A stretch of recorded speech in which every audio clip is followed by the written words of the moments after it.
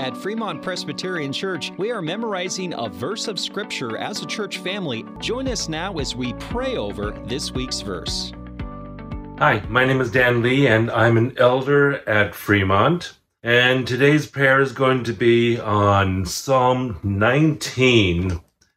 And I highly recommend that you listen to the devotion on it, but my part is the prayer. Let us pray. Dearest Heavenly Father, you who created the entire universe, the vast heavens and the earth, everything in it, how great thou art, Lord.